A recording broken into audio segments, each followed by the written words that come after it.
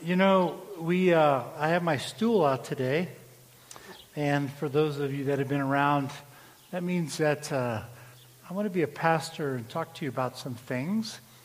The parable today is actually a very short one, but it's one that more than any other exposes our weaknesses and our struggles and our failures. Think about the words that we've been singing.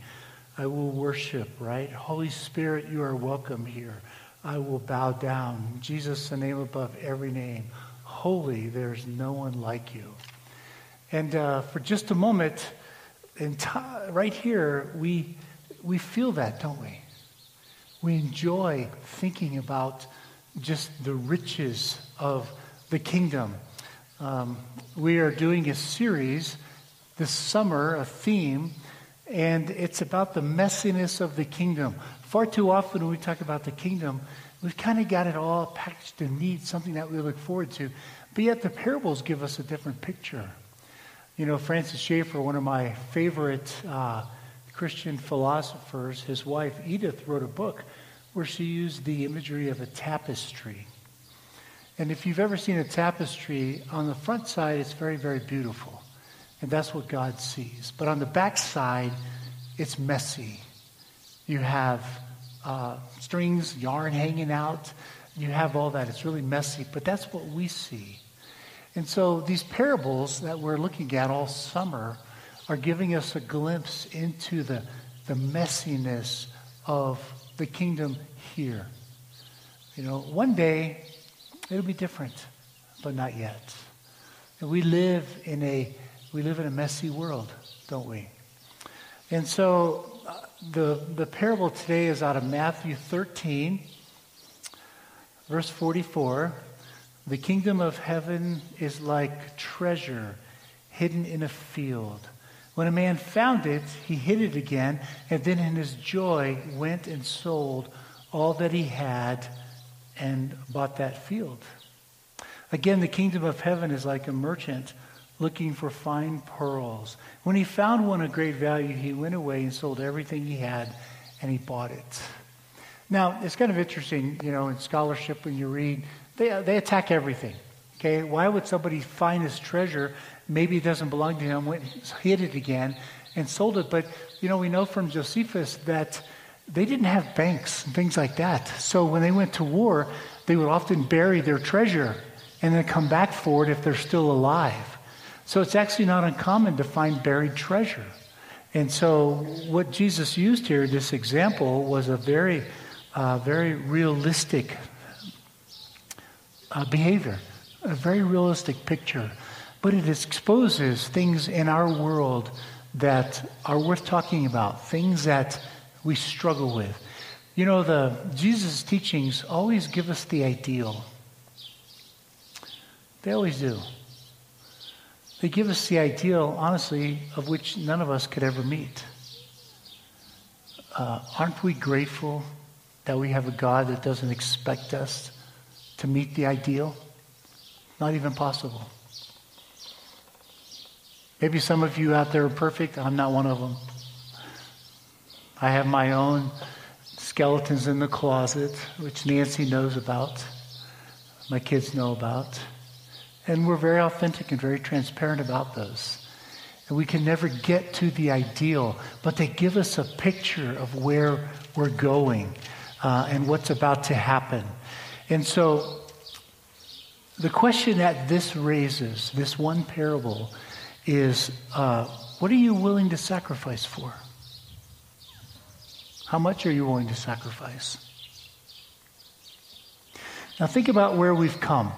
The first week we looked at the parable of the mustard seed, and there we found out that this kingdom grows very slowly. But it's also a picture of our lives. None of us grow rapidly.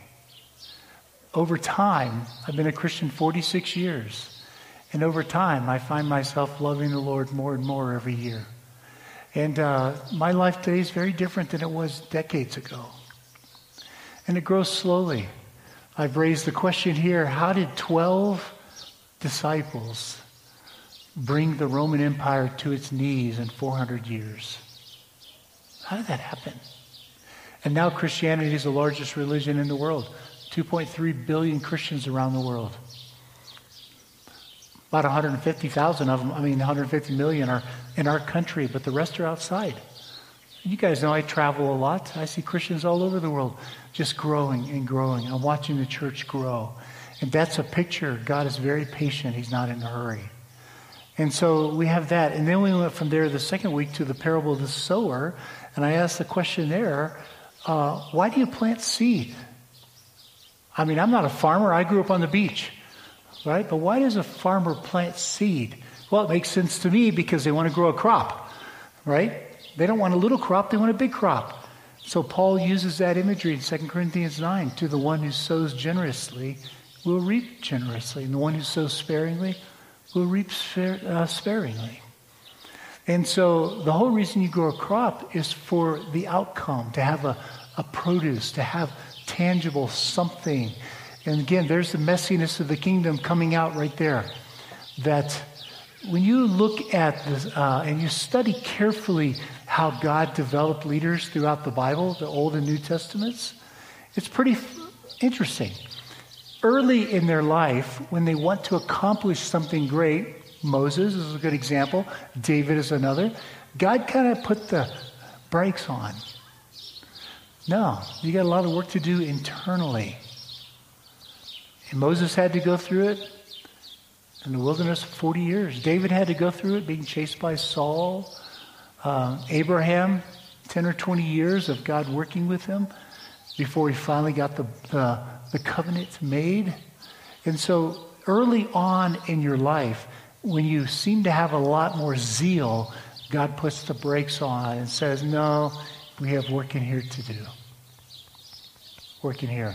And then slowly as you age, we see it in all of them, all the leaders, as you begin to age and mature, and you don't care quite so much about having impact. You care more and more about loving the Lord. That's when he begins to yield crops of fruit. So for those of you that are younger out there, hang in there. Your day's coming. I'm in the twilight of my career. And one of these days, all you younger people, I'll be sitting in a rocking chair in an assisted care facility or a retirement home somewhere and just praising God because of all you young people that have grown up and taken over the battle, the fight, the spiritual battle for this kingdom. Yeah, it's messy. There's nothing clean about it because we're on the back side of the tapestry. We're not on the front side. God sees the completed picture. We don't. And so here we have this very simple twin parables about treasure hidden in a field and fine pearls. Now, the amazing thing about it is every one of you, I think, knows the Lord's Prayer, right? And what does he say right in the middle of it? Your kingdom come, your will be done here on earth as it is here where you live. So all these parables, yeah, they speak of the messiness of life, but what they speak about is what God is doing here. Blessed are the meek, they shall inherit the earth. This may surprise some of you, but the Bible doesn't actually say you die and go to heaven. You see, heaven is always portrayed as coming to us. In the final chapters of Revelation, the new heavens and the new earth come down. What did the angels say to the disciples when they saw Jesus ascend? Well, what are you staring in the clouds for? He's coming back. We believe that, don't we? He's coming back. And so here we have God's domain, what we call heaven, and our domain, which is called earth. And God cares so much about us that he always is pictured as coming to us. And he wants to come live with us for eternity. That's the story of the Messiah. We have a fabulous doctrine. The doctrine of the hypostatic union. This is just to make sure you get your money's worth today. Fully God, fully human, united in one body forever. Jesus comes to live with us. That's what the new heavens and the new earth are all about, is that he is with us here on the earth. And so these parables, they give us a glimpse of what's coming, and that's wonderful, but they give us a glimpse of how messy it is because we can't ever live up to them. But we should always be moving toward them. We should always be striving. So again, the question today is, what do you have in your life that's worth sacrificing for? Or how much are you willing to sacrifice? Every now and then I love just sitting on a stool, being a pastor, and just asking you to journey with me down this process and say, what are you sacrificing? How much are you sacrificing? One of the things I love to do with our church, every Sunday when we take the offering, and you guys have heard it, I say thank you for your generosity. Every now and then I'll say, now I don't really know if you're generous or not. All I know is you give us enough money to operate as a church. You could be quite greedy, for all I know. That's between you and the Lord. You could tell the difference by this. When you look at all that God has given us as individuals, do you think this way? Oh, that's mine. I've got to protect it. Or do you think, wow, look at how God has blessed me so I can bless others around me. We talked last week, you don't own anything. You're only stewards. The earth is the Lord's and everything in it. Paul and Peter both talk about that. Everything that you have is not yours. It really belongs to the Lord. What are you doing with that? So what is the investment? What's the sacrifice that you're willing to pay? What is it? In Luke, we have this pretty amazing, scary story.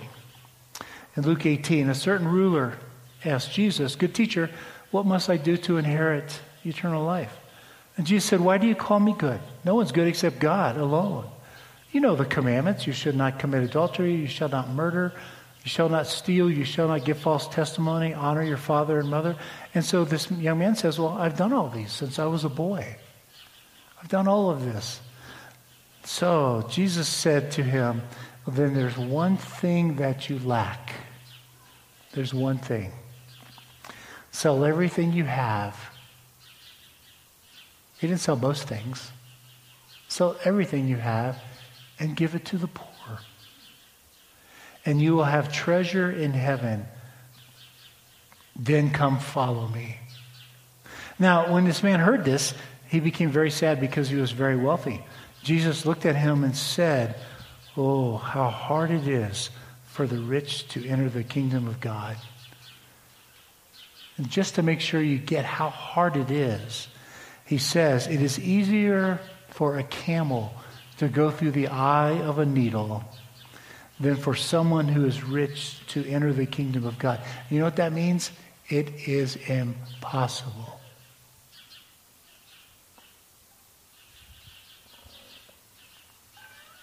That's the reality of the kingdom. It's impossible. You see, Satan's greatest weapon is distraction. Deceit and distraction. To get you so convinced of your own goodness and all of that, that you lose sight of what's important. So, those who are standing there said, "Well then, who can be saved?" And here's where grace comes into the story. What is impossible with humans is possible with God. That's what makes it messy, because none of us can ever live up to the ideal standard of the teachings of the kingdom. None of us. So my plea for you today is, don't feel guilty. Ask yourself the question, what are you striving toward? As you mature in Christ, do you find yourself becoming more generous, more gracious, more compassionate? I love Isaiah 42 and 43. In Isaiah 42, God calls Israel, "You are deaf and you were blind. And then in chapter 43, he said, I'm going to convene an assembly of the gods. Let them produce their witnesses. If they can produce one, we'll believe them. Of course, they can't, because there's no God but our God. Then he says, come forth, you deaf and you blind. You are my witnesses. And you see, that's the beautiful thing about the kingdom, is that God knows that none of us in this present fallen, broken world can ever live up to the standard that he wants. And so he steps into our world to show us grace. To slowly move our hearts. Slowly. He's never in a hurry. I'm grateful for two things in life. One is that he didn't give me a list of all the sins I had to deal with on the day I came to him. I would have broken me. It's just piecemeal. But the other thing I'm grateful for is that he didn't expect it. He's watching me move slowly. So Jesus has given us a glimpse here. But the problem is that we want to add the kingdom onto what we have. We want to hedge our bets. Well, that's no different than the world. You see, the messiness of the kingdom in a broken, fallen world, a sinful world, is that we're learning how. Day by day, week by week, we're learning how to draw closer to the Lord. So when we sing all these songs up here, there's a part of us that really means it. And there's a part of us that are afraid to let go. And really trust the Lord. So what this parable is urging us to do is to abandon what in a fallen world becomes the focus on our life. It could be riches. Nothing wrong with riches. I praise God that we have very wealthy people in our church. They support our church and they keep us alive. They support me in my overseas work. I'm grateful for that. Nothing wrong with riches. Unless it becomes an idol. Then you got a problem. And all of us, none of us are perfectly pure. We've got somewhere in there where it's an idol and somewhere in there where our heart genuinely wants to be able to trust in faith. All right? I don't know what it is in each of your lives. But I know I look at Moses, and as he goes through life, toward the end of life, he trusts the Lord more and more. And I look at David. In spite of all of his bad years, he's a man after God's own heart. And toward the end of life, he trusts the Lord more and more. I look at Paul, right? The time of my departure has come. I am ready to meet the Lord. It's not an easy process. It is not an easy journey. It's not. And these parables, they give us the ideal. Not that any of us are meeting it, but that they give us a picture of where we're going. And they give us a glimpse of what does it mean to step out in faith. I've said many, many times over the years, every church should ask this question regularly. If we closed our doors, Dillon Community Church, you guys that are visitors, you can ask at your church, but Dillon Community Church, if we closed our doors, would the people across the street, would they even notice? Would they care? Would they be sad? There's only one good answer to that question. If we closed our doors and they're not sad, we are doing something wrong. We are. So what is it that we have as a church that makes our message viable? What is it?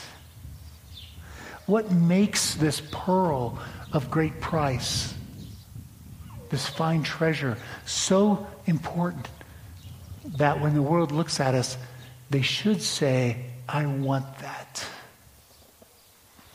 Some of you have heard me say, one of the things I love to talk about with people in bars and coffee shops, airports, wherever I happen to be in the world, is set aside the stereotypes that you have of the church.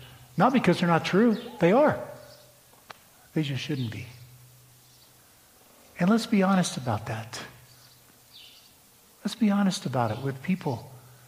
And let's present this pearl that is so fabulous that the world wants to see it. You know, it's interesting in Paul's his great benediction in Ephesians 3, to whom who is able to do exceedingly abundantly beyond all that we ask or even imagine. That's the Lord. To him be the glory in the church. You see, here's that pearl right here of great price. It's sitting here, right here. This is it. We are the treasure. We are the pearl. How else is the world ever going to see the kingdom? If they can't look at us and see the kingdom, man, we got a lot of work to do. So what are we known for? Do they know us for our politics, our divisions, our anger, our hostility at what's going on? Is that what they know us for? Are we known for that? Our infighting? Our factions? Or are we known for our love, our commitment to love our enemies?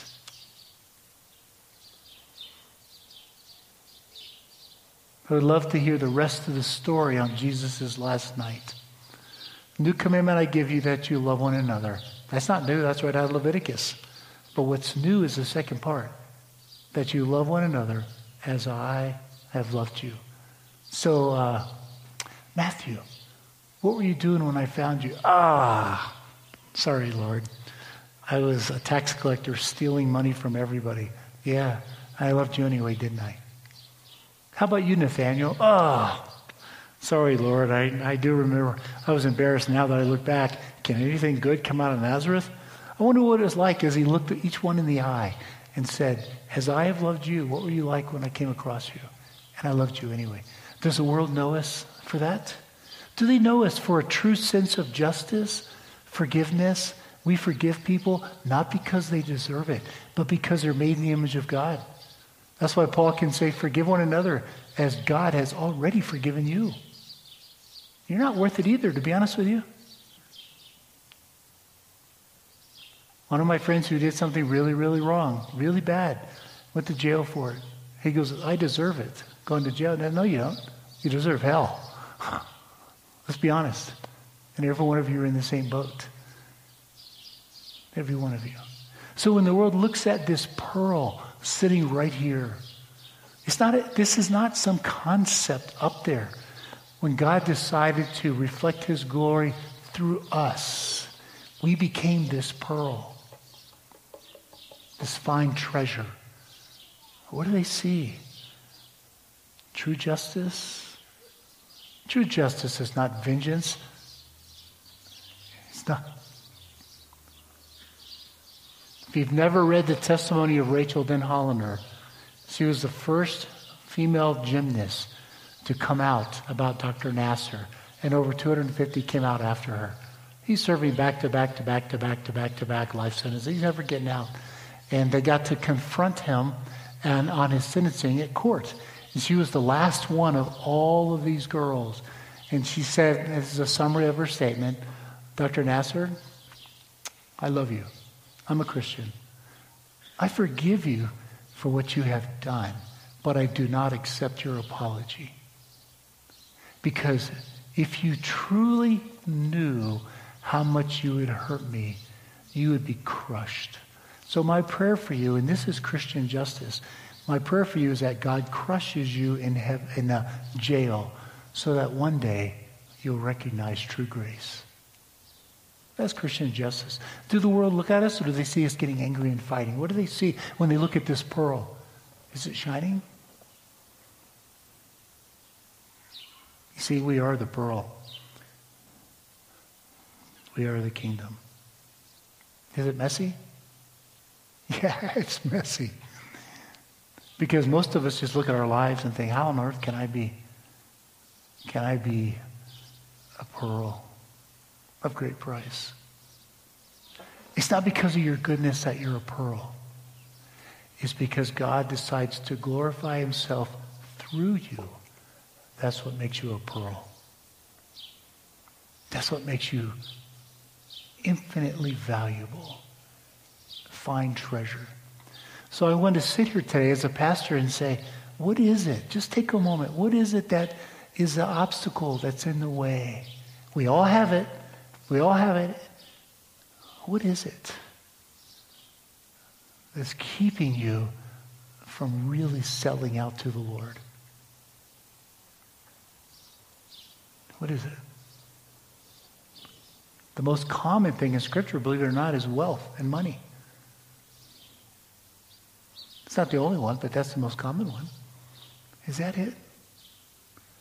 Is that what keeps you from taking that bigger step? Say, here, God, it's your money. Thanks for blessing me. I want to bless others with it. Is it uncertainty, doubt, discouragement?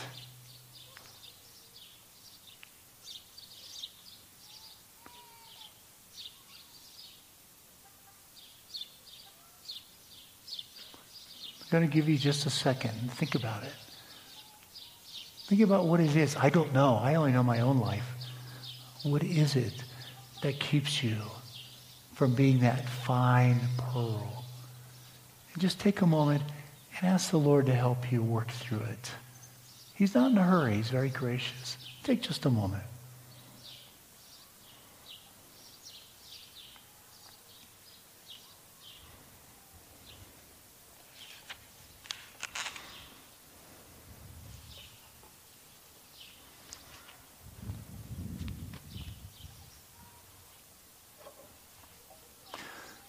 Father, we confess to you that we don't even know how to accomplish your kingdom, which is so perfect in your world, and bring it into our world. Your will be done here where we live in our world as it is in your world. And yet, Father, we desire that. Lord, every one of us here, it's hard to believe we're a pearl of great price, and yet we shine. As Isaiah said, we are deaf and blind, and yet you chose to reveal your glory through us. Thank you for your incredible grace and patience, never being in a hurry with us.